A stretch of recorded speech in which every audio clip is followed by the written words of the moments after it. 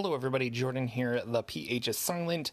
No episode this week because I threw my back out and was in a lot of pain, and I'm still lying on my bed trying to get better.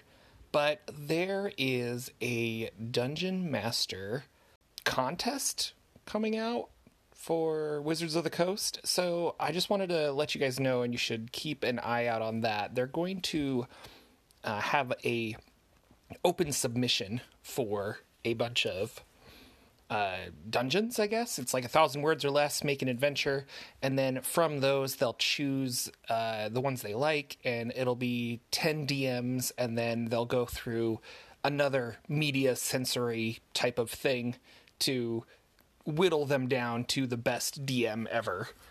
Seems odd, and I would encourage you to read the fine print because you lose a lot of the adventure copyrights. You just kind of give them to Wizards by being in this this contest. So we would talk about this next week, but we actually have the WebDM boys on to talk about their Kickstarter. So it's going to be like 3 weeks from now, and I just wanted to give you a heads up.